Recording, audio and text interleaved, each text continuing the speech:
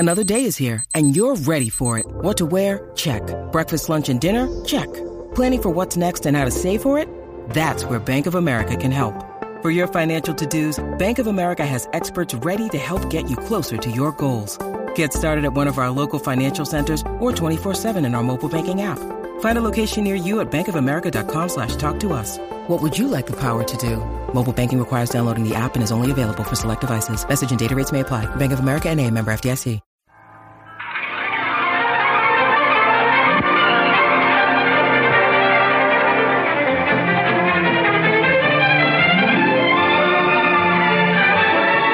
You are looking at a remarkable idea. An idea that has intrigued and attracted and literally thrilled thousands upon thousands of men, women, and children. And you, my friends, are about to witness this idea become a reality. For this is the story of the miracle sea in the desert. Michael Deacon.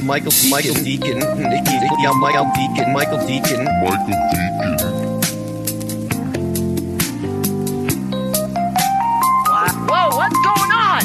Somebody in my house right now? That Michael Deacon, he had the nerve to comment on some of my posts on my Damaging Collie Combatives page. So you need Michael. He says you need Michael Deacon if you're going to have a Michael on. That is below. Oh shit! That is hitting below the belt.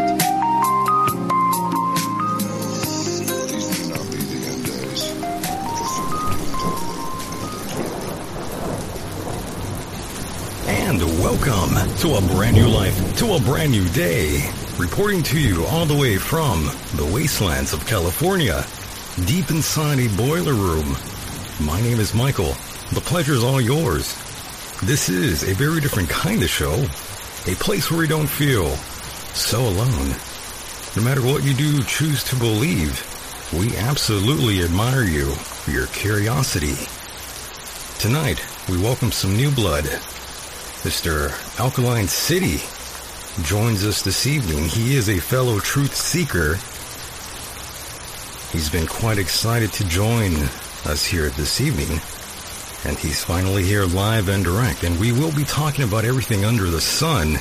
You too are invited to join in. Be patient. You'll see the number on your screen. All I ask of you, if you may please do so, is turn down your listening device before you make that call. That would really help all of us here tremendously, or else you'll hear something like an echo, and that is not good. Not good at all. Thank you, ladies and gentlemen, for allowing me into your hearts and into your minds. Here we are again on a night like this. Surprise, surprise. I hope you're feeling good tonight. We've got various dark matters to dissect. For those who are new, and for those who missed out, I recommend listening to that last episode with Marshall Masters. He joined us and we went over all sorts of the latest musings and we took some of your calls. I hope you heard some of that. And again, thank you so much for those emails. It's always nice to hear from all of you out there. Make sure to drop me a line over at michaeldeacon.com or via Twitter at michaeldeacon. Now, without further ado, let's get down to business and bring in the guest, who is patiently waiting now, and yes, I apologize to him greatly. How are you, my friend? Pretty good. Thank you for having me, Michael. It's an honor to be here. It's definitely my pleasure. Very nice. I'm glad you're here. We have all sorts of things to jump into. Yes, sir. It's crazy. And you emailed me right at the... Oh, go ahead. Go ahead. No, wait, you said I emailed you? Yes, at the right time. I thought you were going to finish my sentence for me there. I was waiting for you to take the cue. Yeah, I apologize. That's okay. We have a little bit of a delay here, I noticed. But don't worry. The internet will fix itself. And that's one of the issues I've been experiencing here with the internet and the heat. For those that don't know, I'm actually stuck out here in Southern California in what I like to call the wastelands. Very hot. The internet has been down, and there was some digital clipping going on a long time ago here, even before we started with the show. Oh, that's nice. Yeah, and I'm over here in the gloomy weathers of the Washington, D.C. area. Very gloomy, very rainy. It's muggy outside. it's dark weather, very dark. Right. And I did want to ask you, how the hell did you find this show? It's very difficult to find this program. We are like in a dark corner in the interwebs. Yeah. Well, me being a critical thinking truth seeker that I am, I get into just researching, every aspect of just, from, the common reality to the most deepest conspiracy. And my algorithms are just set to, anything that has to do with, categories that I research, which are pretty much any and everything. So one day I think it was one of a radio show. Let me see which one I think it's called. I'm quite sure it was like My Tuner Radio, and there's a it just consists of a lot of different stations, and you can go. I guess there's a area where they have conspiracy talks and stuff like that, and I guess they play different radio shows on there. And I guess one of your shows was just playing that evening. I don't know how they got your show. And I just clicked onto your show, and I was just really amazed at the topics that were being talked about. A lot of it was pretty much in retro to a lot of the stuff that I speak on my channel and that I've been speaking, and promoting for years. So I was very intrigued. There was a lot of different shows that were listed as well that you could just click on. This was like of just all of your programs. Like I could click on like all of your past tense shows, and I started clicking on a few more and getting a little more in depth to your show. And I was like, it reminded me of Walter Cronkite mixed with William Cooper. Wow. Yeah. That's a good comparison right there. Wow. I've never heard that before. Yeah. So I was like, I said, Michael Deacon, there's just a way about you. And I was like, this is a show that I would definitely love to come and, share to the public, a lot of my knowledge and my research and my teachings as well. So that was pretty much, how, me and you, that gave me the awe to want to, pursue trying to, get into, talkings with you. And it just so happened that, you touched back with me. We've collaborated, and here we are today. Very nice. And what exactly was it that got you started doing all these, the YouTube channel, and you getting involved so deeply as you have over the years?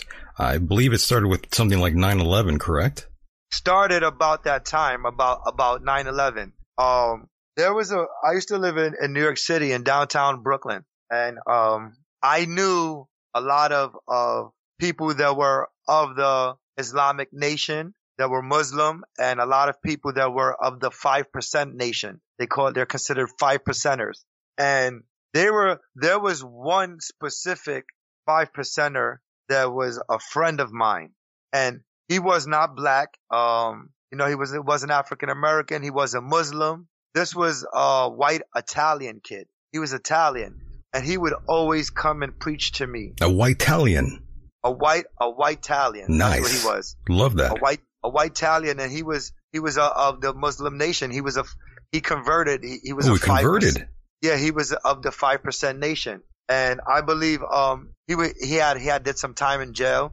And he was in Rikers Island, and he was in a few different facilities, and that's what got him into the 5% nation. So he started doing a lot of research, and he was the one who put me onto William Cooper and told me about Behold the Pale Horse. And he would always give me these predictions and stuff like that. He told me there was going to be a terror attack prior to 9/11. He said that they were going to he said that the government was going to hold something, and they were going to, one of our major emphasis in New York City, like Yankee Stadium, or like a Madison Square Garden, or a Statue of Liberty, or like a Empire State Building, or a Twin Tower. He mentioned that there was going to be something detrimental to one of those areas. There was going to be a big attack, and he explained to me quite a bit of things that came into fruition. He told me that we were going to have a black president that was going to be Muslim, and I told him that was crazy. I said the government would never let, as racist as the government is, they would never let a black man become a president. And And this was after 9/11. Because when 9/11 occurred, he told me, you see, I told you something was going to happen. And he said, listen to what I'm telling you. There's going to be a black president and he's going to be a Muslim. And I said, listen, now you're crazy. You know, I was like, a black president, you got to think about it. This is a racist, government, 1% elite, organization, conglomerate organization. And they're going to allow, we've just been attacked by so-called Al-Qaeda. Right. Now they're gonna allow not only this black man to be president, but he's gonna be a Muslim as well. I said, that is definitely not gonna happen. You're out of your mind. So he was just like, do me a favor, read the Behold the Pale Horse, so forth and so on. He said, and a lot of this stuff is listed into the Revelation. So I was like, the Revelation? Yeah, he was like, yes, the last chapter in the Bible. So it kind of got me into dabbling into the Bible. I started reading it from the front to the back, from the Old Testament to the New, from the book of Genesis to the Revelation. So you got into religion due to this? Not in religion. What I started doing was I started separating religion, because I basically I had family. I grew up as a Christian, but I had family that were Catholic. I had family that were Pentecostal. I knew people that were Mormon. I knew people that were Baptist. I knew people that were Catholic. I knew people that were Jewish. I knew people that were Muslim. Every religion, everybody claimed they had the best religion. So at the time, I started exploring religions. I went to a Pentecostal church, sat in there for a few times. Went to a Catholic church. Went to a Muslim mosque. One of my friends, his parents, they were custodians at a synagogue. So we would creep into the synagogue. They had like secret entrances where you can go during their times of teachings. We would go and see what they were preaching in the synagogues. Right. So you don't discriminate. In other words, you get along with everyone. Right. Yeah. There was no discrimination. This was just seeking. This was me trying to find out who was actually telling the truth. Everybody's saying my religion is the best. Mine's is this and mine's is that. So this was just a way for me just to investigate on my own. As for me to say, a Catholic is wrong, a Pentecostal is wrong, a Muslim is wrong, or this is wrong. This guy's a radical, this one is not. I couldn't segregate people like that. I wanted to see, are you really pretty much telling the truth about this religion? And when it was all said and done, pretty much every religion was basically, teaching the same, Basically the same shit. Different sort of connotation, right? Yeah, they were all preaching, the love for their God and, how much, their God is going to come back as there will be a Messiah. The Jews believe their Messiah was David. Christians and Catholics, we believe our Messiah is Jesus, and the Muslims have their Messiah, Allah's their God, So everybody just basically had a Messiah and a religion. That's what I understood. And right. So that led me into saying, you know what? Let me start doing a little bit more research and a little more readings. So I went and I started this. No, then about this time was during the election when the McCain and Obama administration started coming into play, and I said, wow. I started really, a white Italian friend, I started realizing that a lot of stuff that he was saying was coming into fruition. So I said, he wasn't crazy after all. There's a black Muslim running for president. And I said, if this guy gets elected, oh my God, he told me that this would happen. So this got me to say, you know what? I go back into a lot of the stuff that we spoke about. And he always emphasized to me, you need to read the Behold the Pale Horse. You need to read the Behold the Pale Horse. You need to read William Cooper, Behold the Pale Horse, Behold the Pale Horse. He emphasized it to me so much. And you finally did. Finally said, you know what? I'm going to open this damn book and I'm going to see what it's about. He gave me a copy, an original copy, and I had it for years just in my shelf. Just nice. It was just collecting dust. It's pretty hard to find, by the way. I hope you still have that. It wasn't a hard copy. It was a paperback. So I don't mean it like an exact original. Yes. But yeah, he definitely, he had it like, he kept, he kept the Quran. He kept, Behold the Pale Horse with him. Interesting. So one day he just gave me one of his copies, was like, here, you need to take this home and read it. And he's like, please tell me you'll read it. I was like, I will get to it. Don't worry. I will get to it. So I feel that we need to backtrack a little bit here. Before we did the show, you detailed a story, firsthand, a story of your experience near the World Trade Center. Yes. Tell the listeners about that. So during 9/11, I was about 21 years old. 9/11 Ground Zero, it's downtown Manhattan. For everybody that knows, that's considered the City Hall area. That's Wall Street is right there. I was working with a stock market firm at the time. You know, I was a stock market trainee, trying to do broker trainees. And it was just like the movie Wolf on Wall Street. One day I went into my office and, you know, I had to collect 3 weeks of a paycheck. It was me and a few of my employees. We walked in the building and we looked around and we were like, where's the office?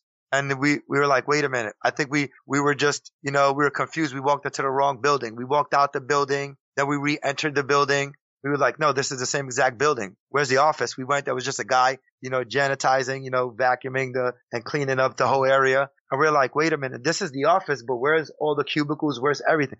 It was completely wiped out. It was done. So I was, a person that stood in the World Trade Center area very seldomly. Right across the street from the Twin Towers, there was a Century 21, which at the time was one of my favorite department stores. So I used to do a lot of shopping. It was directly across from the World Trade Center. So, when I was younger, my mom, she used to always take us, you know, on trips to the World Trade. We would go to the top of the Twin Tower. We would, look out the periscopes. They have periscopes on the top of the Twin Tower. So I remember, you know, always putting, you know, 10 cents. I believe it was 10 cents at the time to use a periscope, putting the, you know, asking my mom for a dime, you know, and getting as many dimes as I can just to, you know, keep, you know, turning the periscope on just to look at the Statue of Liberty. Right. You could see the Twin Towers. You could see the whole Hudson River. You can see from downtown Manhattan all the way to 34th Street, Empire State Building. It was just beautiful. It was just an amazing sight. If you was a person who ever experienced going into the Twin Towers and you knew the dynamic of the structure. See, I got into carpentry years down the line. One of my friends was a white Italian. You know, I grew up in a very, one half of my neighborhood was black and, Spanish. Right. It was Puerto Rican and black. And then the other, half of my neighborhood was Italian. So, one of my friends, his dad owned a major construction company and would just build, you know, a lot of high-rise units and a lot of skyscrapers from the ground up. So he taught us he grabbed us from when we were like, you know, 15 on, you know, just let us work, you know, little, you know, side work with him, right. Here or there. Yeah. So I got into the carpentry field that way. And I knew from just being on these job sites and knowing how a building is being built from the foundation to the beginning structures of the I-beams that go into the building. Because in New York City, a lot of places like the DC, Washington area, Maryland and Virginia, this is called the DMV area. D meaning DC, M meaning Maryland, V meaning Virginia. That's what the area I live in is considered because it's all bordered together. It's all, I can go 15 minutes here, I'm in DC, 10 minutes here, I'm in Virginia, 10 minutes here, I'm in Maryland. So the housing over here, the units, unless if it's city exactly into the district, in the city area of the district, those areas are more, commercial buildings are more I-beams, you know. So a lot of the regular residential housing are wood beams. So, you know, the joists are made of wood. So the I-beams are the metal structure, the metal framing for the building. So in New York City, a lot of the buildings are metal structures, metal I-beams. Just in case any cataclysmic, apocalyptic events, you know, these buildings will still remain standing no matter, you know, the scenario, you know, the Alpha Omega, the Doomsday, you know, the Empire State Building, the Twin Towers will still remain standing. Right. And I've been in there so much that I knew you could see the skeletal of the structure from the outside to the inside and how thick these I-beams were. And this structure of this building was just, it would have you in awe if you were like in the architectural field or, you know, you were in the building trade field and, you know, the carpentry field and you were just, you know, a person that, you know, was a builder at a time. You were really into the World Trade Center. I could feel that you were very, very emotional and broken up that day. Emotional wasn't the word. I had a friend. This is how, devastating it was to me, right? I had a friend, their mom worked in the World Trade Center. She worked in one of the floors. She worked, I believe, between the 9th floor and the 27th floor, right? Now, the World Trade Center was basically all elevator access. There, between the 9th floor and the 27th floor, well, you can take the stairs. There was an emergency stair access, but one time when I was young, me and my friends, we were like, yeah, we're gonna climb the whole stairs. It took us about 45 minutes to get to the top. Wow. You know, it's a long time. Yeah, and it was a lot of stairs, and you know, we were tired, our legs were hurting, but we were like, no, we were gonna do it. You know, we did the Statue of Liberty. You know, we did the Empire State Building. You know, all these tall megalith buildings and structures. We were like, you know, we're gonna stare it up one day. You know, and we've done it. So in the Twin Towers, between I believe it's the 10th floor to the 26th floor. Or it might be the 9th through the 27th. Like if you took the stairs up from the first floor, once it would hit the 9th floor, or it would hit the 8th floor, it would bypass the 9th floor all the way to the 28th floor. So floors between 9 and 27 were elevator access. So during the first, so any building in general, if there's an emergency evacuation on a building, and if a building is rigged with a fire evacuation emergency system, what happens is, as soon as this system detects a fire evacuation emergency, the elevator shut down. What happens when the elevator system shuts down? They go from whatever level they are on completely to the ground level. So they come to a complete shutdown. They go from whatever level they de-elevate down to whatever ground level it can go, and it comes to a shutdown. Same thing happened in the Twin Towers. As soon as the first emergency evacuation mechanism went off in their alarm system, the elevators went right to the first floor. Access between 9 and 27 was only through elevators. So there was no staircases built. So anyone who was working at that time during that emergency fire evacuation system shutdown between the 9th and the 27th floor were trapped. They were guinea pigs. These were the people that you were seeing on the news jumping out of the building from the Twin Towers. Oh shit, really? Those were the bodies that were flying. They thought that, you know what, if there was a God possibility, rather than them burning to death, their instinct was to jump. They had no stairwell access to leave out of this building. They were guinea pigs. They were trapped. This was a squirrel in a squirrel trap. This was a mouse in a mouse trap. You know, this was a inmate in a isolation and, you know, in the jail, locked down, nowhere to go, but out of a window. People were just, you know, not only people were jumping off of, you know, instinct. It was just because they couldn't take the burn. You know, they were closer to the window. The air felt more natural. You know, they didn't want to disintegrate. Yeah, that's what stands out the most to me about that morning of that Super Tuesday, what I like to refer to as, you know, seeing those people out there jumping to their death sticks out. Sticks out is a good way to put out, but it just stays in your mind. In other words, it's embedded in my mind. Yeah, exactly. That's the more better description. Description of a word. You know, the better enunciation, embedded. Because yeah, it stuck out that day, but for people who are witnesses and stuff like that, that stuff is a memory that you can get rid of. Oh, of course not. Yeah, that's a tough one, man. That was brutal.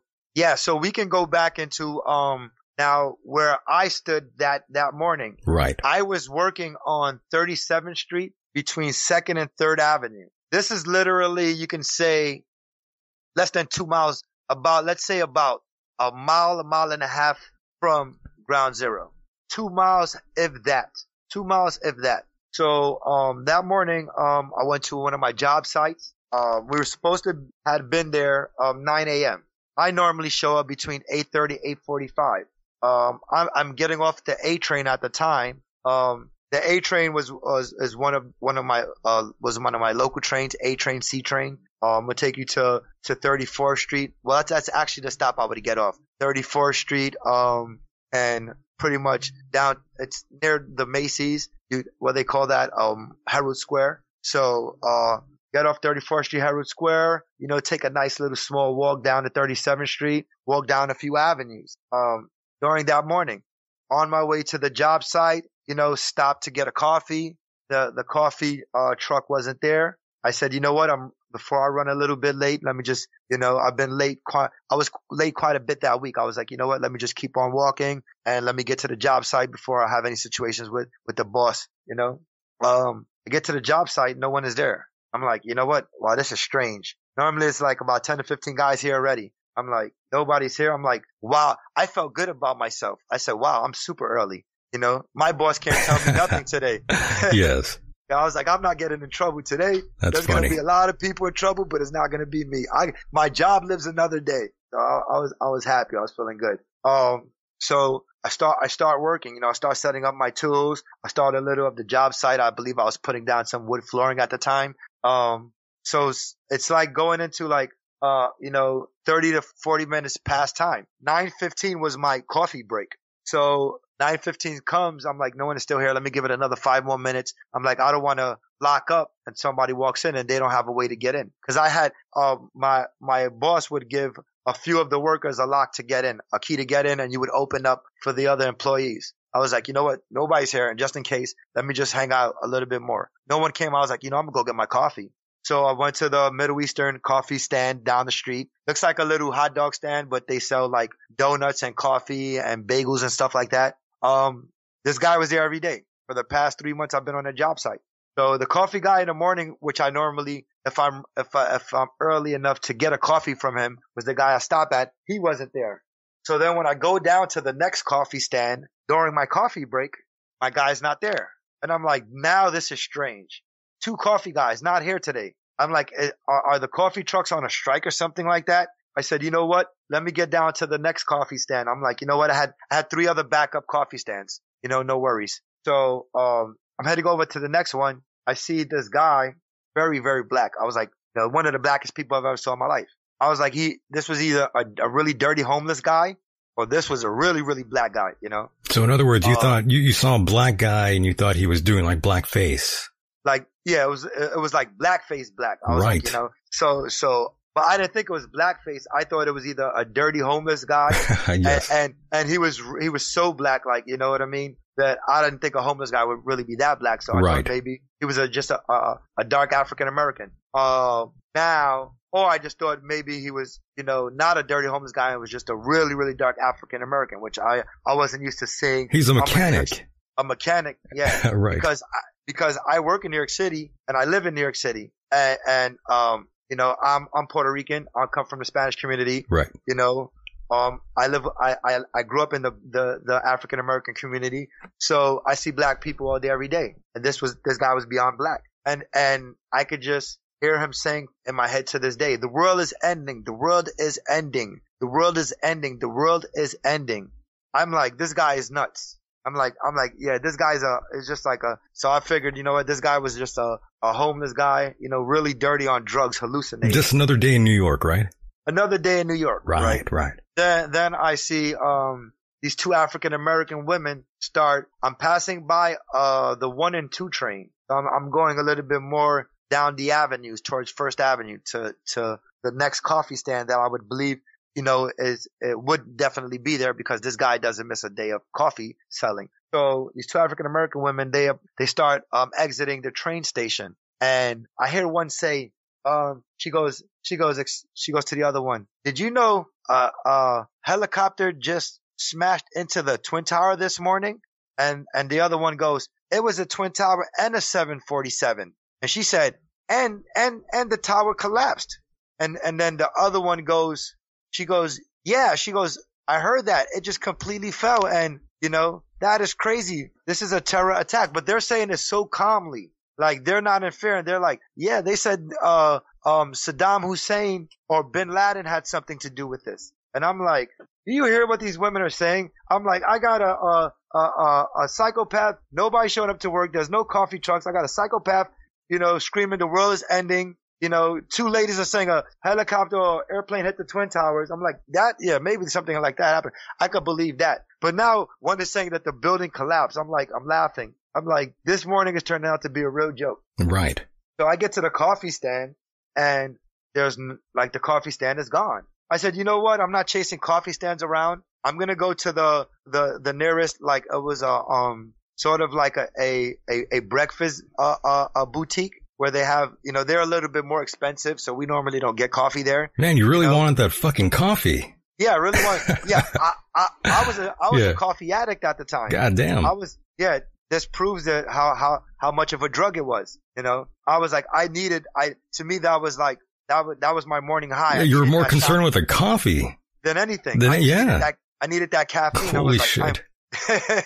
I need this coffee. Man. I need it ASAP immediately. Now I can't hear the rest of the story unless I know for sure that you got that fucking cup of coffee. So we go to the coffee boutique. Yes. This is the more expensive coffee. I'm like, you know what? I'm going to shell out the dollars. This has been a crazy morning. I was the only one on the job site working. The boss hasn't even showed up. I've done production. I deserve a cup of coffee. So I start headed to the coffee boutique. Now I see one of the managers shutting it down, closing down the gate. So I'm running up to him. I'm like, hey, bro. I'm like, what's up, man? Like, what are you shutting down for? There's no coffee stands nowhere. He's like, get out of the city. Get out of here. We're under attack. We're under a terror attack. He was like, the Al-Qaeda's bombing us right now. I'm like, what? He's like, get out, get out. All of a sudden, I get a text message from my, and this was the old Sprint phones. This wasn't even a smartphone at the time. Like when you had a text, you had to go through a 1 and the 1 said ABC and you had to hit it 3 times to get a C. Yeah, the old school days. The super old school days. So I got the text message on the Sprint flip phone from my boss, and he's like, where are you? I need you to get out of there immediately. He's like, where are you? So I go back. It's like taking me like 15 minutes to type it to him. I'm on the job site. Where are you guys? And then he calls my phone. He's like, the phone's ringing, so I pick up because I was calling his phone and I was getting a busy signal the whole time. He was like, where are you? Where are you? I was like, I'm on the job site. Nobody's here. He's like, we're under attack. He was like, they're bombing us. Get out of there. They're bombing us. I was like, who's bombing? He's like, Al-Qaeda. I was like, oh, this is really serious. He's like, get out as soon as you can. So now I start coming into realization. I start, focusing on reality now. I'm zooming in my peripherals on everyone in the vicinity. I'm noticing people are black as hell. The sky is turning very black and it's getting smoggy, and it's not because of a gloomy day and it's rainy season, because it was nice and sunny just a minute ago. And I'm seeing people running and a lot of panicking, a lot of screaming. So now my nerves just shot to the ground.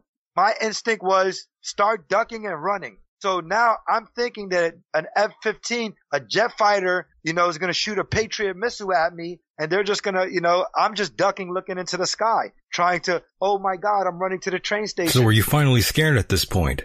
I'm terrified. I'm in terror. I could imagine.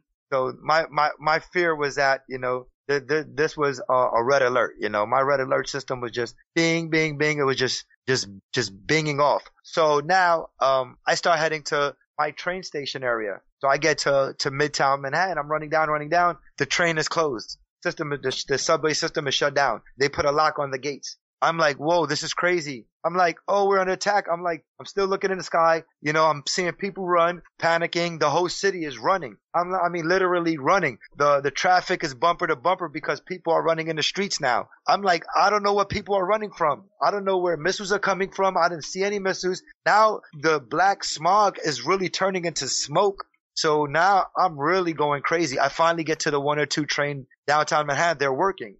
I work my way to the A train, to my F train stop. Once I get to my stop, it's J Street, Borough Hall, down, New York City, downtown Brooklyn. That's the A train. You can transfer over to the F train. So I take the F train, down into my area. My area, well, as soon as you jump on the F train going more downtown Brooklyn towards Coney Island, the fourth stop comes outside the tunnel and it comes above ground. Now, the first outside platform stop is my stop. That was Smith and 9th Street, train station, F train, downtown Brooklyn.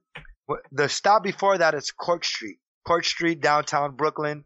That's the in-ground stop. That's the stop. Once you leave out of Court Street going into Smith and 9th Street, it comes out of the tunnel and you're above ground. Now, this train is facing the whole Hudson River.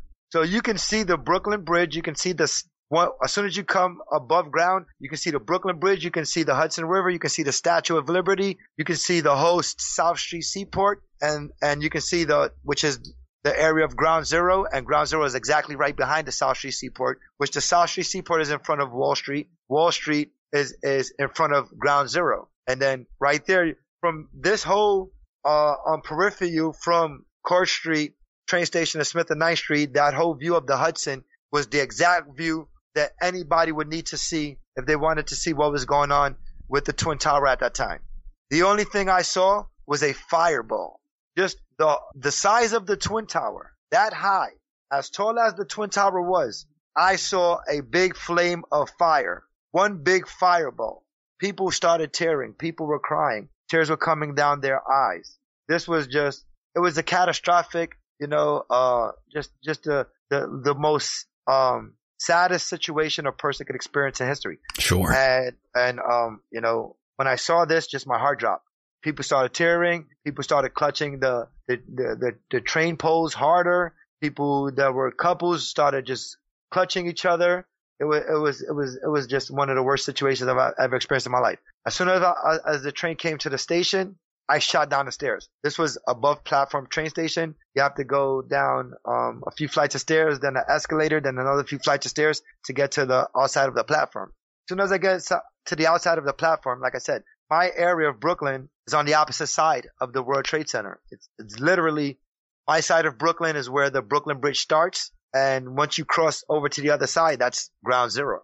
So we were exactly the opposite end of the Brooklyn Bridge. So once I got out of my stop, out of my station, the whole neighborhood was covered in ash. 1 foot of ash. I would say approximately about 8 to 10 inches of ash. Close to a foot. I would say not exactly a foot of ash, but about 8 to 10 inches of ash on top of everything. On top of at that time there were payphones. So the payphones had about 8 to 10 inches of ash covering them. Every car in the vicinity, from the hood of the front bumper of the car, going up to the hood of the car, to the windshield, to the top roof of the car, to the back windshield, down to the back trunk and to the bumper, covered in 8 to 10 inches of ash. Mailboxes covered in 8 to 10 inches of ash.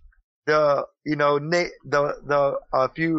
of the neighborhoods, there's a lot of like brownstone buildings. They have terraces, fire escapes on the front, the porches that lead up into the building.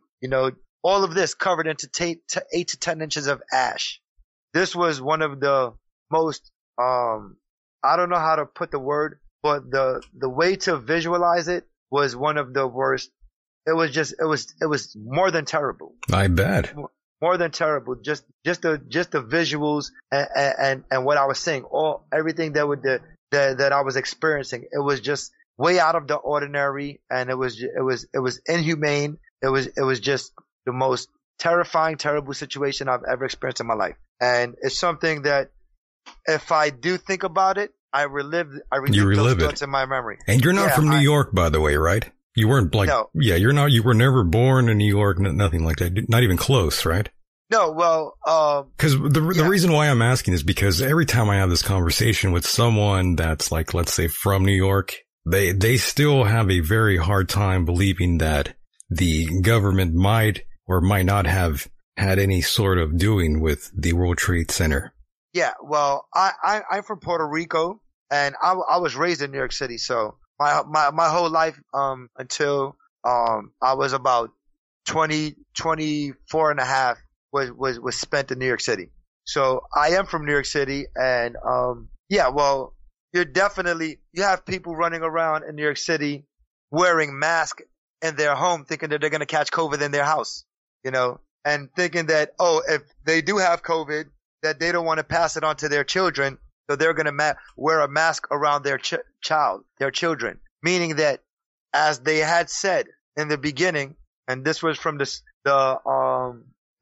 Attorney General for the United States, he said that COVID was asymptomatic in the beginning, meaning that yes, if I was to breathe on you, you would catch it. If you were to touch something, you would catch it. It was about 2 months ago he came out with Trump, and they did you know, they you know how Trump comes out every day and does his lectures and his little lessons, and he's always on YouTube. The briefings, right. Yeah, his little briefings every day. They came out and did a briefing where the Attorney General went back and said that he apologizes to the world. He didn't have that much knowledge on COVID when it first came out, that it is not asymptomatic, meaning that if I did breathe on you, you would not be able to get it. It's not through airborne transmission. So I catch a lot of these briefings, and if you do not catch them, you will miss a lot of the stuff that is said that is not posted on our, you know, natural media, Fox 5 News, you know, Channel 7 Eyewitness News. There's so many things that they say in these briefings that these news companies, these news agencies will not broadcast on their televised platforms, just to keep everybody, you know, on a loophole, you know, everybody confused. The COVID is a big confusion, and it is something that, well, we'll get deep into that.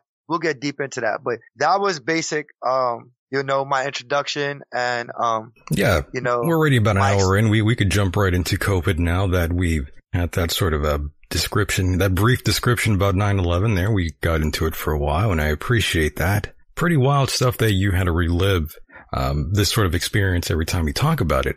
Now, let me, there's one thing that cause I have so much, detail. Sure. On 9/11 where I know that I would just like to just brief really quick. Yeah, go ahead. It's fine. Cause it was just something that you said, that a lot of people in New York City, that they believe that the government didn't have nothing to do with it, that it wasn't a terror attack. Yeah, they believe the official narrative. Yeah. Right. Now I'm gonna there's a little excerpt that I have on my channel. I believe this is one of my excerpts that I just recently that I put on 9/11 for my Instagram. There's a guy named Steve Jackson, right? In 1990, Steve Jackson, well, he was considered a role-playing inventor, right? He created a game called the Illuminati New World Order, for short. The game is called INWO. This game it's basically cards. They're called the Illuminati cards, right? So. Right. I've seen those. Yes. This was, Steven Jackson. He was the creator of these Illuminati cards. In 1990, he created these cards, right? So these cards have information that relate to our time and beyond our time, you know, stuff that has to do with, Secret Service agents, the secret societies. And, you know, there are a lot of, prophesized predictions, pretty much. So his cards, and let me see, and March 1st of 1990, Secret Service, they went to his home. They seized all of his properties. He was accused of hacking the government, and which was completely false. You know, there was no narratives for him to be hacking the government. And in court, he filed a lawsuit. He was awarded $50,000 for one of the lawsuits, and $250,000 in the second lawsuit, and attorney fees as well. And the cards, you know, everything from troubles from that the world create, you know, this from the Illuminati's complete New World Order, the Agenda 21, the panics, the wars, you know, the stuff that this 1% elite government hides from us. So one of his Illuminati cards, it shows two buildings, the Twin Towers, right? And it says 1995 on the card, right? The year 1995. And this is what his Illuminati card says, right? And it shows the Twin Towers. Actually, you know what? What is the link to your email, Michael? Is it at the Michael Deacon program? No, it's michaelendomdays@gmail.com. Michael End of Days. I'm going to send you this picture right now so you can pull it up for the people to see. I would definitely love for the people to see this. Sure. So it's Michael End of Days @gmail.com. @gmail.com. Yeah, and go ahead and send that there, and I'll throw that up there for everyone in the chat. I just sent it to you right now. So now you should 2 seconds. You should be getting it. And if you're able to pull it up on your screen as well, if you're able to screen share that picture, that would be great. But like I said, but once again, Steve Jackson, he created these cards in 1990, right? So this card, when you look at the picture, there's pictures that, and you're gonna see it on the screen, the excerpt that I sent you with the screen share. It's gonna show a picture of 9/11, which was one of the most prominent pictures of 9/11 at that time, and the picture of his Illuminati card that says 1995. And now I have it up, by the way. Okay, and you see the picture. It shows his depiction in 1995 of the Twin Tower and the explosion is the same exact prominent picture that was exposed of 9/11 at 9/11 during 2001. So this was an Illuminati card that was in his deck in 1990. So for this to be a coincidence, an exact coincidence, is up to the people to decide. You know, it's what you want to believe. You know, is this guy a prophet? Did this guy, was he a Nostradamus? Did he prophesize about this? And did he prophesize about these cards? Or did the Secret Service actually really did lock him up and arrest him and seize all of his things because he really did hack into their Agenda 21? And he had a picture of the picture is called Place Number 6. It's a picture of the Pentagon on fire during an explosion. And there's so many depictions of 9/11 that I have at that time from like movies and comic books that I will be putting up on my Instagram these next coming days. And they're you know, are they coming for you out there? There's just a lot of different. Yeah, actually, I got my window open, and you know, they're gonna get they're you. Coming for me. Yeah, they're coming for me. They're coming for me. Better be careful out there. Yeah, but one thing I tell people, whoa, have you ever heard of Rabbi Finkelstein? I have not heard of the rabbi. No, can't say Rabbi Finkelstein. You should play one of his like he has a famous. He's a rabbi out of New York City. He's one of the most outspoken rabbis probably of our time today, right? He'll tell you about the Zionistic regime and what their plans are and so forth and so on. And he'll tell you that, like, they're not really worried about us. Who's they? They are the thems. Who are them? Yes. They are those guys. Yes. Who are these guys? Identify them. These guys are the ones that everybody always talks about and never brings into fruition. They never actually discuss who these people are. They always refer to them as the theys, like I just did, the thems and the those and those guys. These people are the 1% elites that control our government. These people are the ones who make all the implementations of what is going to go on in our world, in our society. These are the ones who have implemented the coronavirus into our society and will be, which coronavirus is pandemic 1. And they will be relinquishing COVID-19, which is pandemic 2. And I will get into the two differences in the viruses because coronavirus and COVID-19 are two different things. Everybody thinks that they're one complete exact virus, which is completely inaccurate. But getting back into the theys, the those, and the who these people are. There's a 1% elite that controls our government. They're the ones who run the Illuminati. Let me take it a step further. When a lot of people refer to these people, they refer to their actions and not exactly who they are because they really don't know who they are. And they refer to what their implementations are, but they don't exactly know the implementations and what's really being, put onto our society. And these negative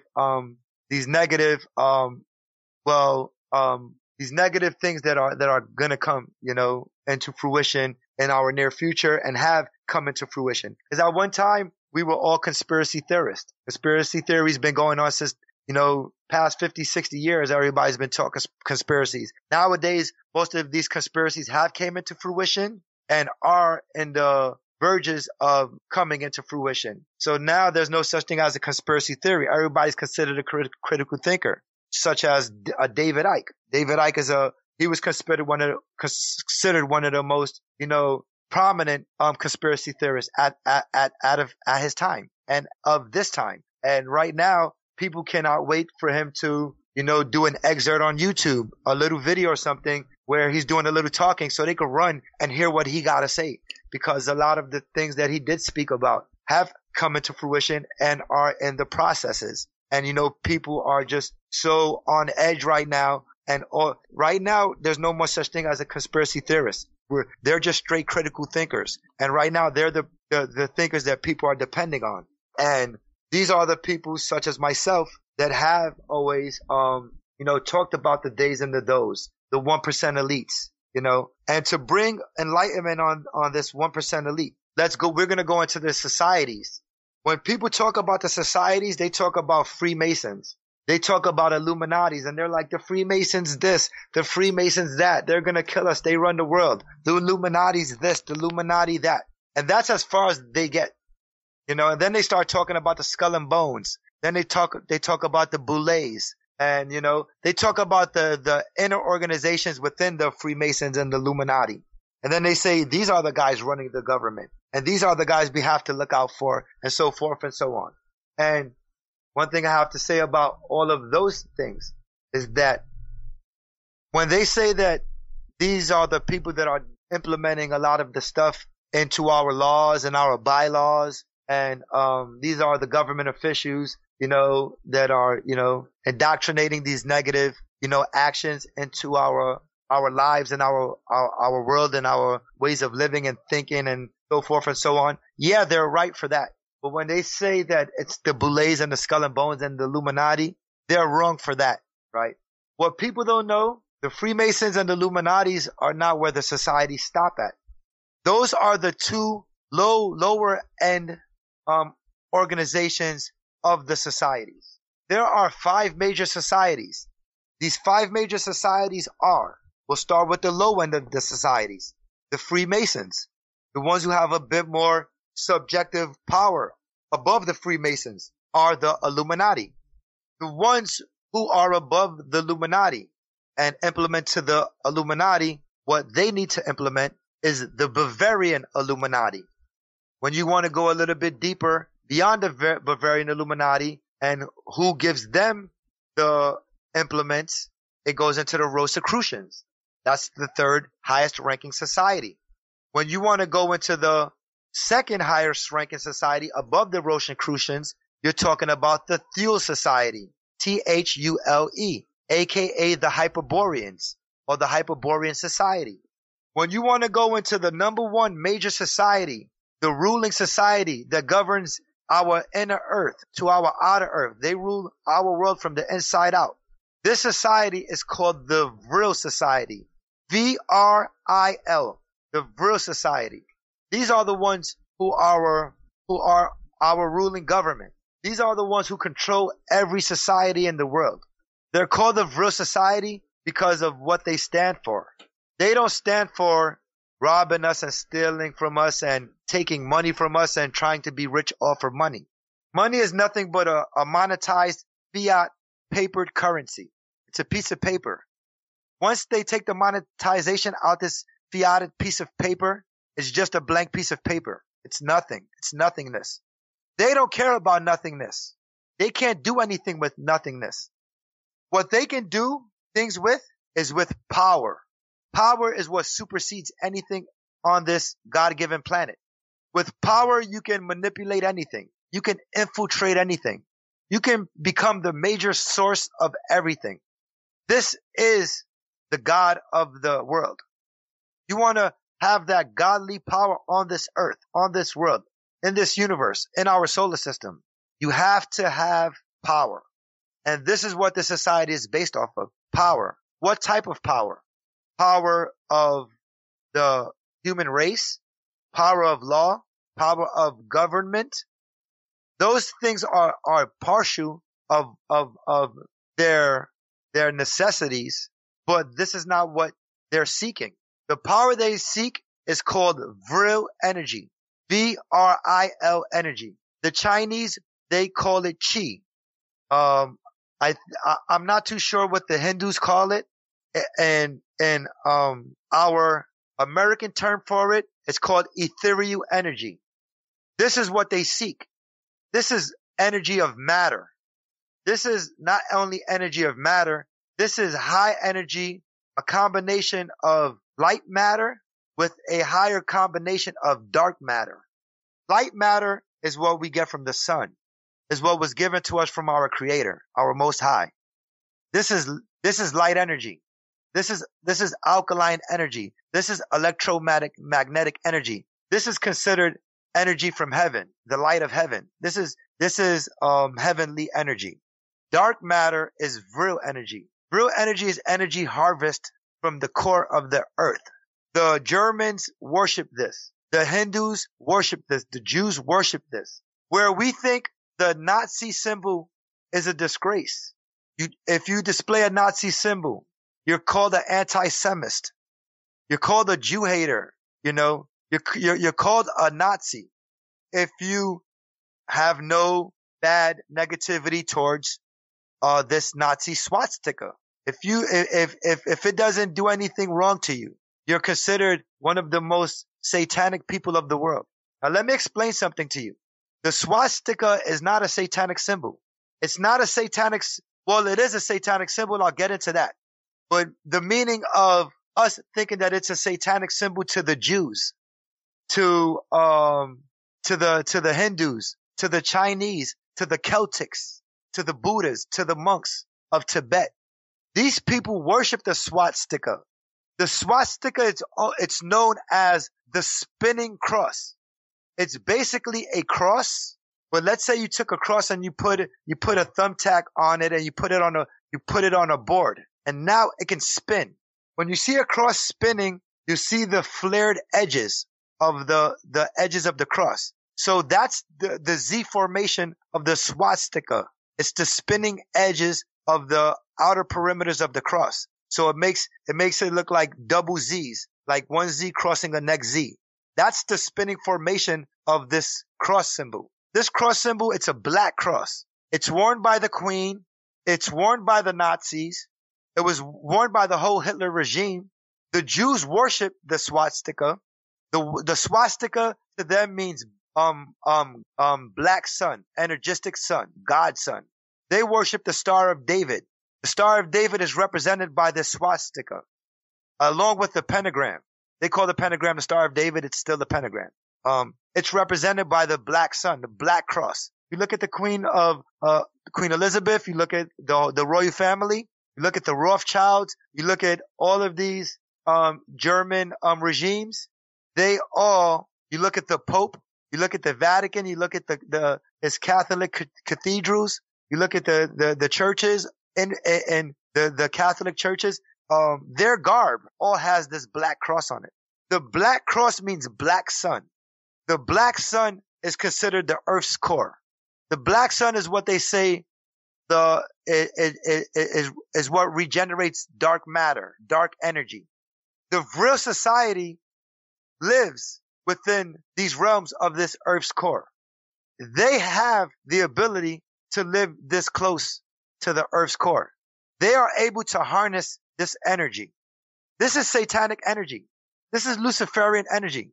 This society were the ones who forecasted Hitler to the German army.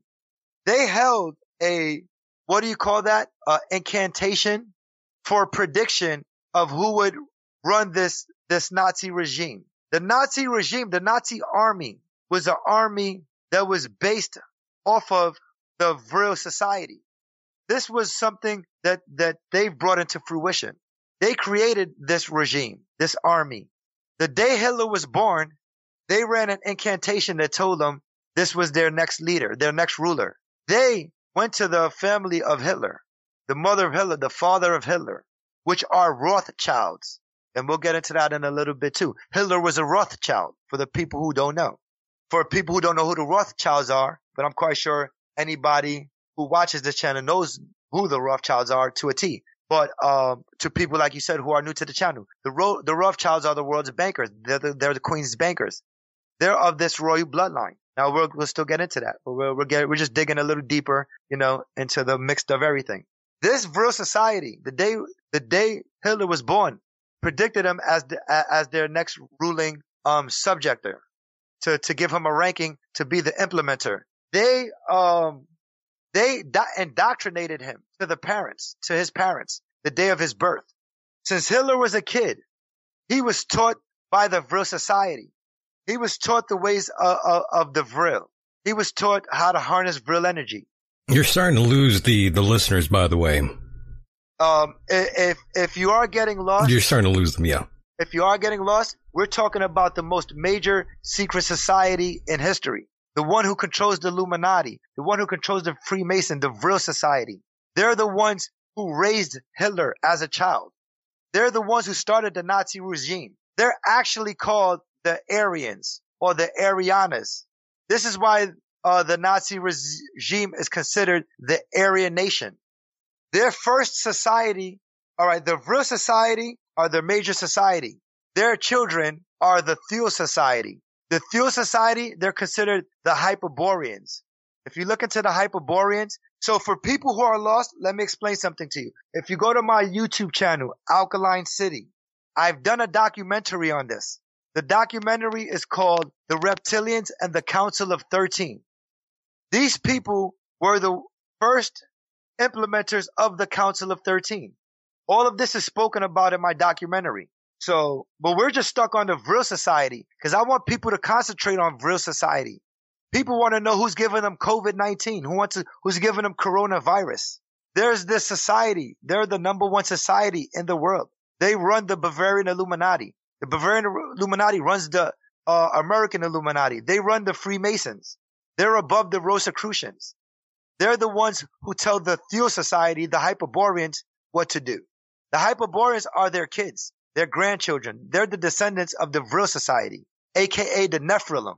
The Nephilim are also known as the Men in Black. In our government, they're known as the Men in Black. Everybody has heard of the Men in Black, the secret organization that hides all the secret implementations that the government kind of outcast into the world accidentally.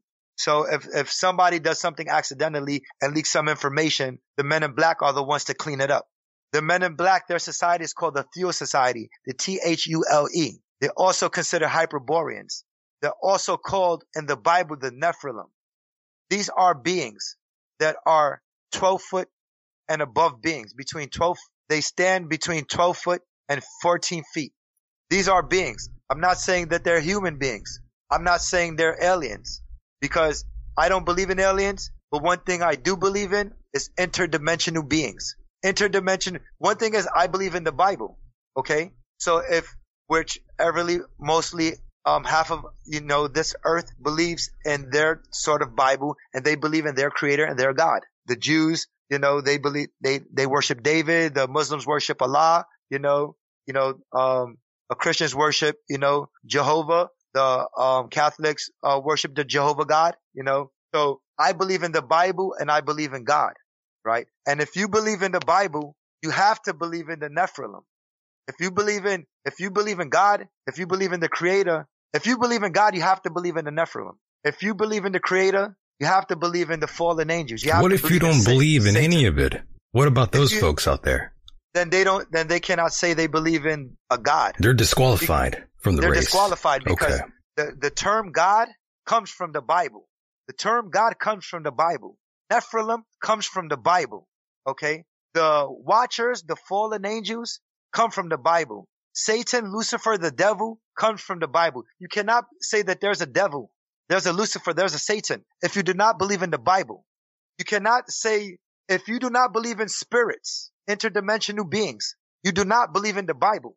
Because all of this stuff, the word spirit, interdimensional beings, these are subjected to the Bible. This comes from the Bible. So if you disregard any of this stuff and disqualify it, you're disqualified from someone who believes in a Most High. Because the word, the Most High, comes from the Bible. Lord comes from the Bible.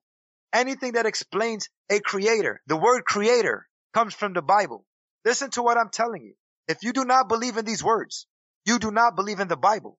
And a lot of people say, oh, I don't believe in that. I don't believe. So then you do not believe in the Bible. You don't believe in anything. That means you're a nothingless, thoughted person. You have thoughts of nothing, because everything that you believe in comes from the Bible. So you have to believe in this. And all of this stuff that I'm talking about, the real society, the Theal Society, the Hyperboreans, the Nephilims. Yes, you believe all of them are responsible for all of the world's tragedies, correct? The Men in Black. If you look up the Theal Society and you do research on them, you will see that they're part of our government. Our, not American government, they're part of our world government. If you look up Real Society, you will see they're the indoctrinators. They're the leaders of every secret society. They're the rulers. They're the Arianas. They're also considered the Watchers, the fallen angels. They were the ones that were casted out of heaven down onto the earth. They're the ones that the Bible speaks about that mated with the humans and had the baby. When they mated with the humans, their children were giants. Their children were the Nephilims. The Real Society are fallen angels. This is why you cannot hear from them. This is why you cannot see them. They're interdimensional beings. The Bible, if you do not believe in this, you do not believe in the Bible. The Bible says they were casted out of heaven along with Satan, Lucifer, onto our earth. It says they mated with humans and they had 10 to 12 foot children. They were called the Nephilims. This is all in Sumerian text. If you do not believe in this, once again, you do not believe in the Bible. So when it speaks about the descendants of the Sumerians, then we get into our human race. We get into our people of our time. We are considered A negative, A positive, B negative, O positive. These are our blood types. This Aryan nation blood type from their descendants, because the Aryan nations were fallen angels. They have heavenly blood. Their blood was of God. So they had superhuman blood. When they had children and they mated with the humans, they had the Nephilim. These 10-foot, 12-foot humans, which are called the Theal Society, because if you look up the Theal Society and do your research on it, they will come up. They're the second highest, most ranking secret society. They're called Hyperboreans, and it will tell you. What does Hyperborea means? Hyperborea means beyond the poles. Beyond the poles. Because if you were to go to the North Pole today, there's a certain area of the poles you can go to. You can get up to the poles, and that's where you're met by a secret military organization, a secret military unit, and they will stop you. And they will tell you to turn around, or you will be locked up and you will go to jail. Or they might shoot you on the spot, sort of like Area 51. They do not allow you to go beyond the poles. This Theal Society, if you do the research, Theal means Hyperborea, Hyperborean. Hyperborean because, once again, Hyperborea is an area that is beyond the North Pole. It's the area that is segregated from the average man. Like I said, you go to the North Poles, you cannot go beyond the poles. You cannot go to Hyperborea. Do you believe the Earth is flat? Now, I believe the Earth is flat, but I know how it is flat. I believe in what they call the hollow Earth. Amazing. Now, there's one person that I will, Mr. Deacon, I'm gonna set you up with. He's one of my brothers. He runs a show called the Bro Sanchez TV. He has the Bro Sanchez podcast, and he also has a channel called Flat Power TV. He's one of the most prolific flat power speakers on YouTube today for the conscious community. So he's a flat earther. Super flat earther. He's one of the most prolific voices for flat earth on the YouTube community. He's one of my brothers. We speak on a regular basis. I have his personal info. He has mine. We've done shows together. We combat with each other at times, because he's really into ancient cosmology. Oh my. So he will teach you on ancient cosmology, and he will break it down to you. And if you want to get into flat earth, he will explain to you the flat earth. But he knows my takes on it, and he knows how I go into hollow earth. Because hollow earth, do I believe it's some people call it Argatha. So the monks in Tibet, they consider it Shambhala. Do I believe it's a earth that we can go and live ourselves? No, I know that for a fact it's not. This is why the Arianas, the fallen angels, the watchers that were casted down from Satan, that made it with the humans and created the Nephilims, the men in black, the Theo Society, the Hyperboreans. This is why they've migrated down into the inner earth. They're in touch with the people of Tibet, the monks. That's why if you would go into their temple in Tibet, they have a gated area that where it has these big doors that's supposedly the entryway to Shambhala. They do not allow anyone entry into those doors and to explore, into those regions of the earth. They completely have it shut it out. Now, it says they have opened those doors to certain societies. These are the real societies. These are the only ones that can live in the inner earth, in the Argatha, in the Shambhala, because this is the climate is very hot down there. It's extremely hot. We would suffocate. We would, probably deteriorate, getting close to the earth's core. They absorb energy and they get life. They get satanic life. They get ethereal energy. This is their real energy. This is what they harness. This is what keeps them alive. This is what makes them so powerful. This is why you can never defeat this 1% elite, because these are angels that fell from heaven. People don't believe that they're still alive. Do you think that at the time that they were casted out of heaven and they came to the earth and they had kids, that they automatically disintegrated from our planet? But the average human being, who is a powerless human, we're not a superhuman being.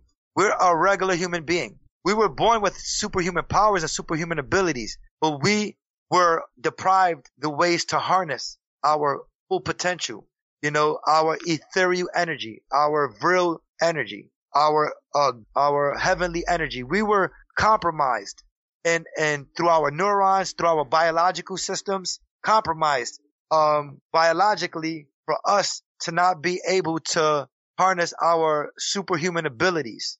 And this was indoctrinated as their implementations by the Vril Society. Their leader is Lucifer, Satan. When they were casted out of heaven, they were in war with our God, our Most High, with their brothers and sisters, their fellow brother angels and fellow sisters. They've sided with Lucifer, with Satan, with this demonic entity, and they went to war with our Most High, our Lord, our Savior, our God. They went to war with our Messiah. They warred with them in heaven. Because of this war, they were casted out of heaven. When they were casted down onto this planet, they did not just disappear. And the human race, during the same amount of time, are still here to this day. No, they did not vanish. They did not diminish. They migrated. They've migrated into areas where they privatized. They've migrated into the Shambhala, the Agartha. That's the Arianas. That's the Vril Society. The Theo Society, their sons, their grandchildren, their descendants. These Nephilims, these Hyperboreans, they don't have the complete energy to live in the inner earth as well. So they migrated to Hyperborea. They migrated beyond the poles. They say if you go beyond the poles, the weather is beautiful. It's almost like the climate of Hawaii or in the Caribbean, where it's like sort of springish summertime weather. They say it's not like, if you go beyond the poles, it's not like Antarctica with these below freezing temperatures. They say once you go past the poles, beyond the poles into Hyperborea, the climate of the region is perfect. This is where where the abundance of natural fruits and vegetables grows abundantly because of the soil. By the way, we have a question for you if you want to answer this one from the chat. I can. No Dr. worries. Strangelove is asking, can you ask him if this Nephilim send Columbus to the Americas? The Nephilims did. The Nephilims, Christopher Columbus was satanic. He was ran by the Queen. Amazing. By Queen Elizabeth. The Queen is part of the Council of 13. Let me go through the Council of 13 to everybody. The Council of 13 are, all right, the Nephilims had children. Their children are the Rosicrucians.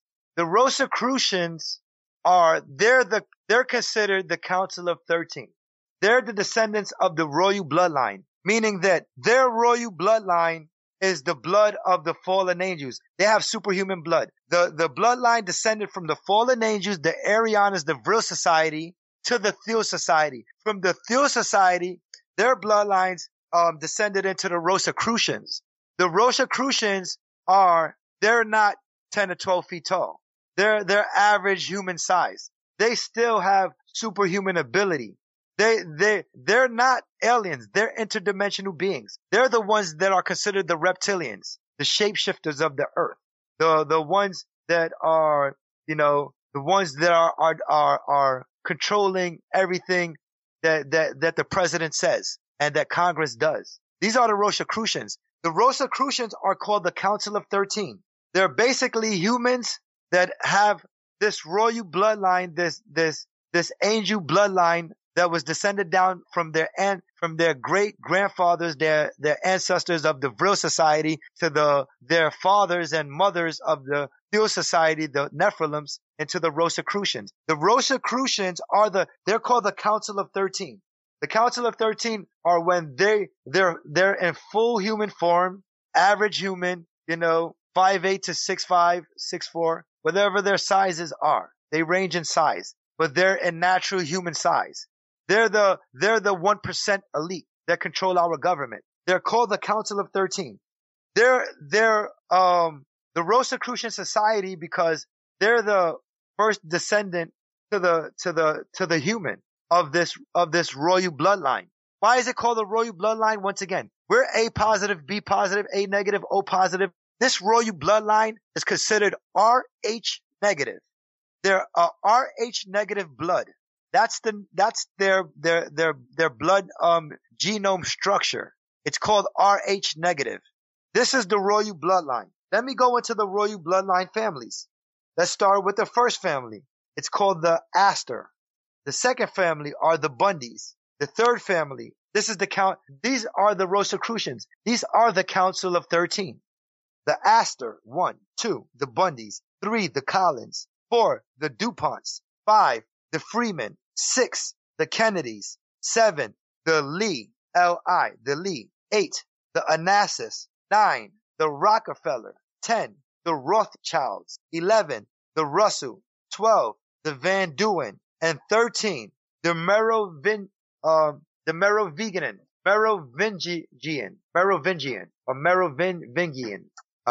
If I'm mispronouncing it, enunciating it improperly, Merovingian or Merovingian. That's the 13th bloodline. These are all the 13 bloodlines. This is the Council of 13. This is the 1% elites. Now, this 1% elites, they do have children. Their children are considered the Committee of 300. The Committee of 300 are what make up the next society underneath them, which is the Bavarian Illuminati, which also crosses over into the American Illuminati and the Freemasons. Now, this Council of 13 are broken down into organizations. These 13 bloodlines are broken down into organizations. This organization is considered the Round Table. The Round Table are a few different organizations, as of the Trilateral Commission is one of the organizations, the Bilderberg Group, the Council of Foreign Relations, the Club of Rome. These societies, organizations are what make up the Round Table. Now, this council had children. They've had children. Their children have had grandchildren, which still have this Rh negative bloodline. Their children make up the Bavarian Illuminati to our American Freemasons, to our American Illuminati. Their committee is called the Committee of 300. This Committee of 300 are the conglomerates that make up all the conglomerated organizations that are implemented into the evil doings of our earth, such as the DuPonts, the Teslas, the McDonald's Corporation, the Pepsi Corporation, the Wendy's Corporation, the 3M Corporation. These are the conglomerate corporations of the Committee of 300. This is where all the evil doings come into play. They make decisions on what we should eat. They make decisions on what we should breathe. they make decisions on what we should wear, on what we should look, on how we should think. They own institutions. Every institution in the world they own. Institutions meaning the public library, the courts, the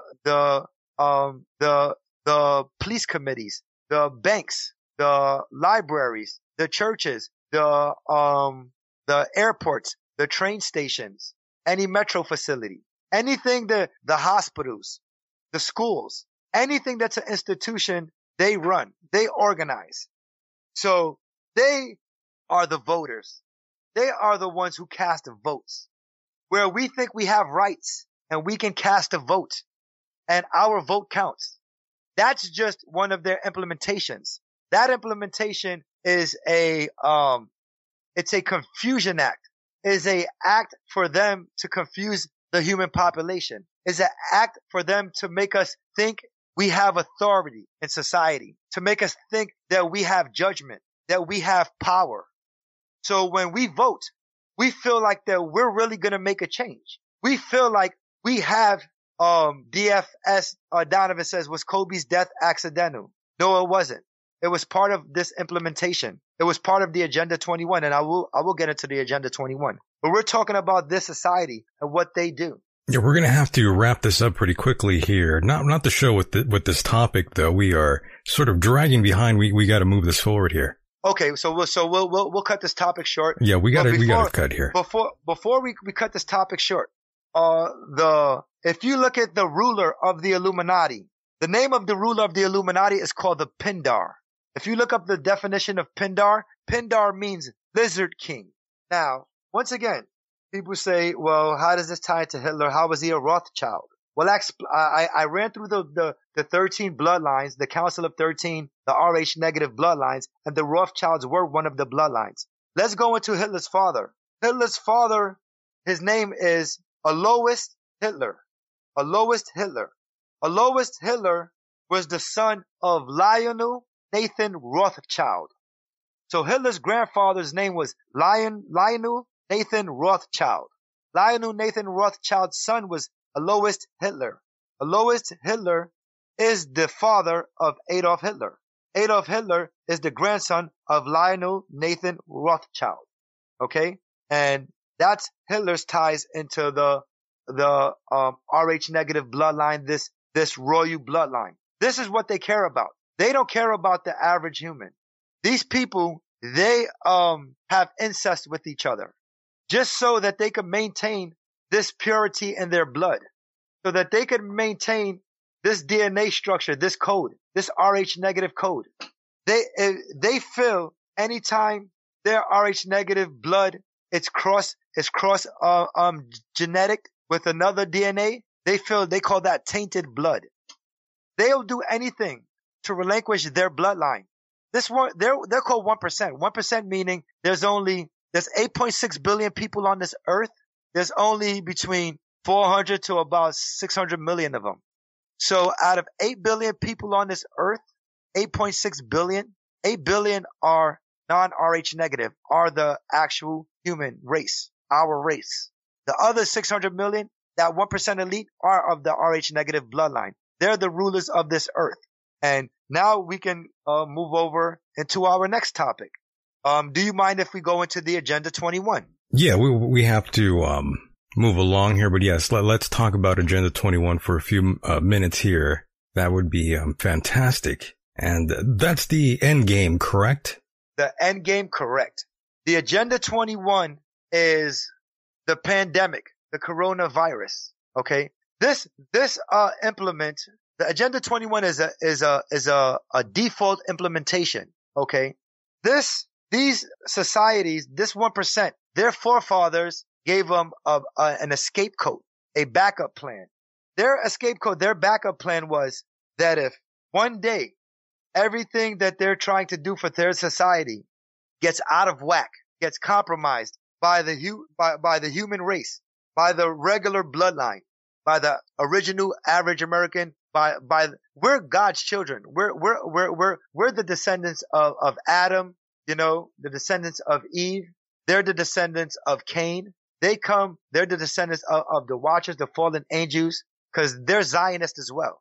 And these are the Jesuits, and they represent a murderous bloodline. And Rabbi Abe Finkelstein has spoken about this. Their father is Cain. Their father was the first murderer in history. Their father that they represent, this Jesuit Zionistic regime, which is under the Rosicrucians, which is our American and partial Bavarian Illuminati with our Freemason society.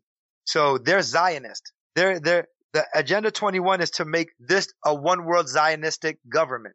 Okay. The Agenda 21 is the end game in totality and whole. Agenda 21, it's a constructed blueprinted plan.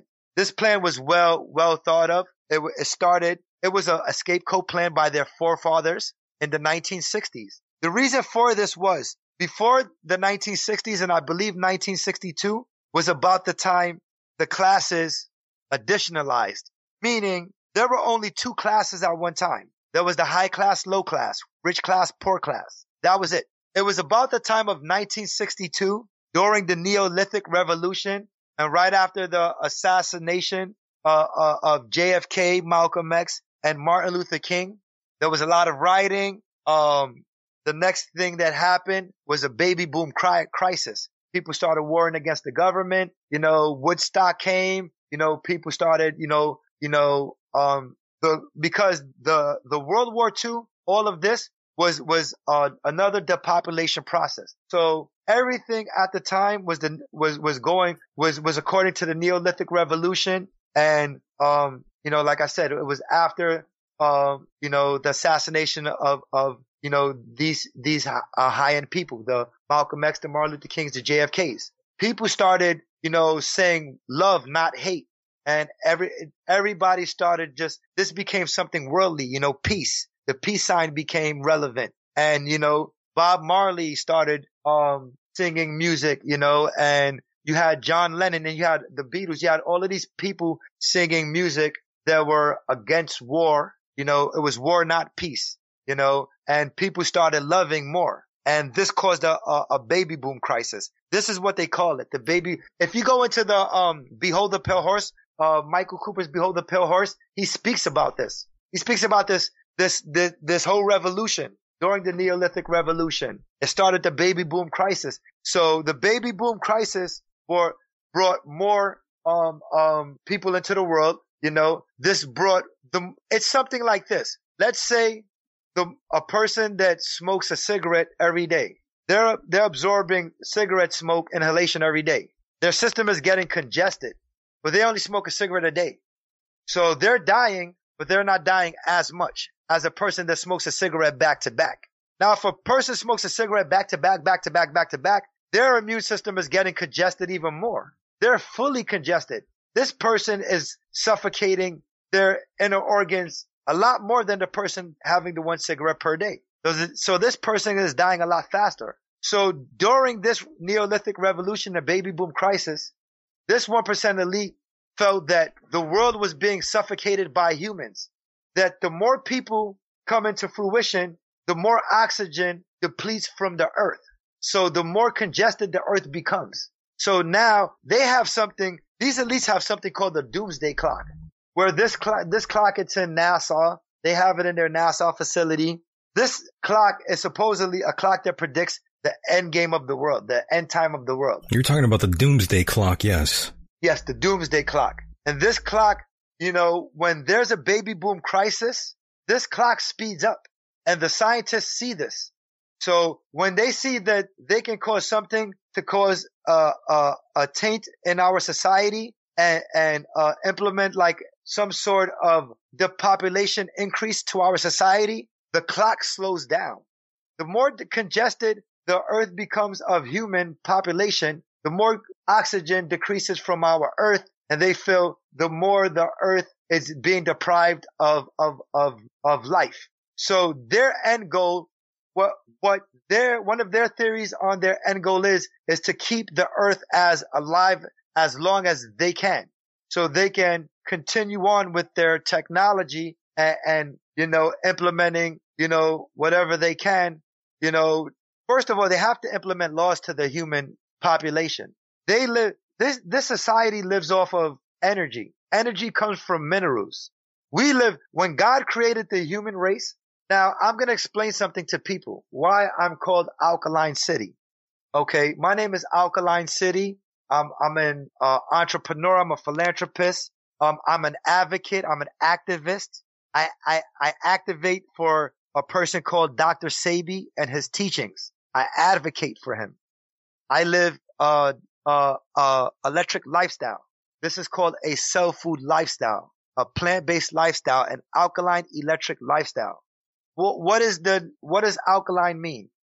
Alkaline means electromagnetic energy. Electromagnetic energy. When God created the first humans, whether it was Adam and Eve, Samantha and Bob, Harry and Sally, whoever were the first humans that were created on this planet, they were created with this electromagnetic energy. This energy is the basis of our human biology. This energy is the real ethereal energy. This energy is the real energy. We carry this energy. These elites are about harnessing energy. Each human carries this godly energy. This alkaline. We're running out of time here, by the way. I'm going to have to stop this conversation. I do want to thank you tremendously for being a part of the program, my friend. I had a great time with you here, and I do want to continue the conversation with you, but I'm going to have to invite you back on, my friend. Okay, so we'll cut this shorter, but before we end this program, because there's so much we can get into. There's a lot to talk to tonight. Yes, no doubt. Go ahead. Yeah, and there's so much further we can go with it. But just to cut it short, so we harness this energy. This is our human biology is created off this energy. Our human biology is ran by something called our pH balance. Our pH balance is ran through numbers. The numbers are 0 to 14. Okay. 7 is neutral. That's the neutral balance. That's the medium. That's the middle of this balance. 6.9 to 0 is the acidic side of our balance. That side is called acidosis. 7.1 to 14 is the side that God created us in. This is the side of this alkaline energy. This is our alkaline side. The average human was created between the likes of a 7.2 on a pH scale to a 9.8 on a pH scale. We were born alkaline humans, meaning that when we eat, we live off of natural minerals. Our body lives off of things that are alive, that have this alkaline electric energy. The only thing that has alkaline electric energy are natural fruits and vegetables. If something is unnatural, if something is not a fruit or vegetable and it's just something called a food, it wasn't put down on this earth by our God, our creator. It's not alive. It doesn't have these natural minerals. It's mineralless. It's something called acidic, which is acidity. Acidity is the basis for disease. Disease is what kills us. When our bodies become acidic, we get anything from the common cold to cancer, to AIDS, to diabetes, to sickle cell anemia, to every disease in the world, to the coronavirus. When our body is in an alkaline state, disease cannot exist. So if you had something like AIDS, sickle cell anemia, cancer, diabetes, coronavirus, and you converted your body into an alkaline state, all of these diseases will diminish. They will evaporate out your system. You will live in a disease-free state. That's God's state. The alkaline state on the pH balance is the state of God. The state of acidity, the 6.9 to below state, the state of disease of coronavirus and all these other diseases is the state of Lucifer, of Satan himself. All right. Thank you, my friend. We're going to have to cut you off here. But again, thank you so much for being a part of the program. I apologize. That's all good. Don't worry.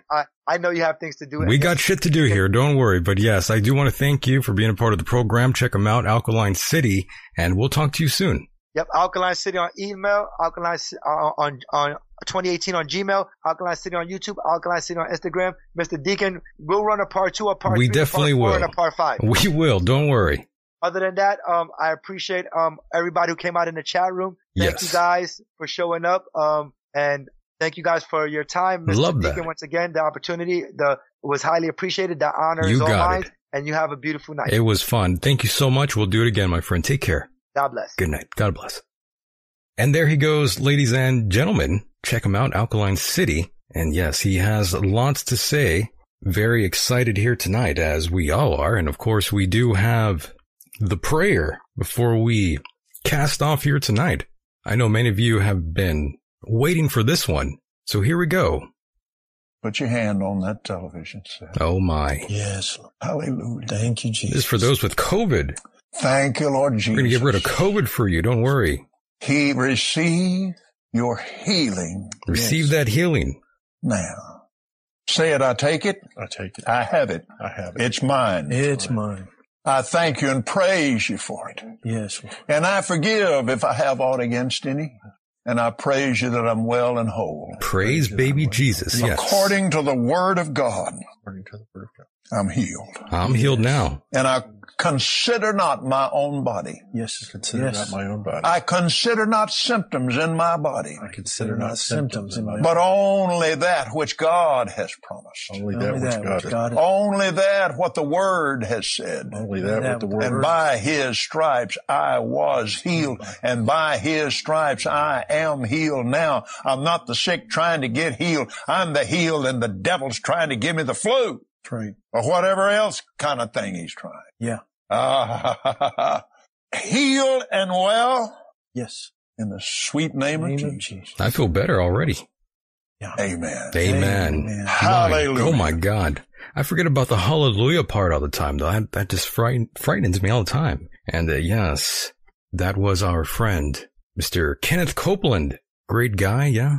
I think he's a great guy. I've never met him, but I'm sure he's not too bad, right? And of course, we should finish this off with a little bit of Paula White. Wherever I go, God rules. God rules, yes.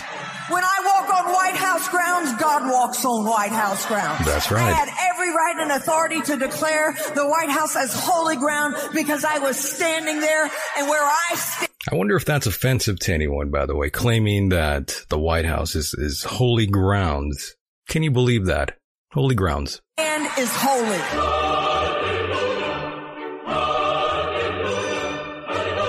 To say no to President Trump would be saying no to God. And I won't do that. We are in a spiritual war right now. Let every demonic network that has aligned itself against the purpose, against the calling of President Trump, let it be broken. Let it be torn down in the name of Jesus. You want me to tell you what my thoughts are? The thoughts of the King of Kings. The there we thoughts go. of the Lord of Lords. I'm downloading thanks for heaven. subscribing, yeah. For Jesus. The fuck is she saying?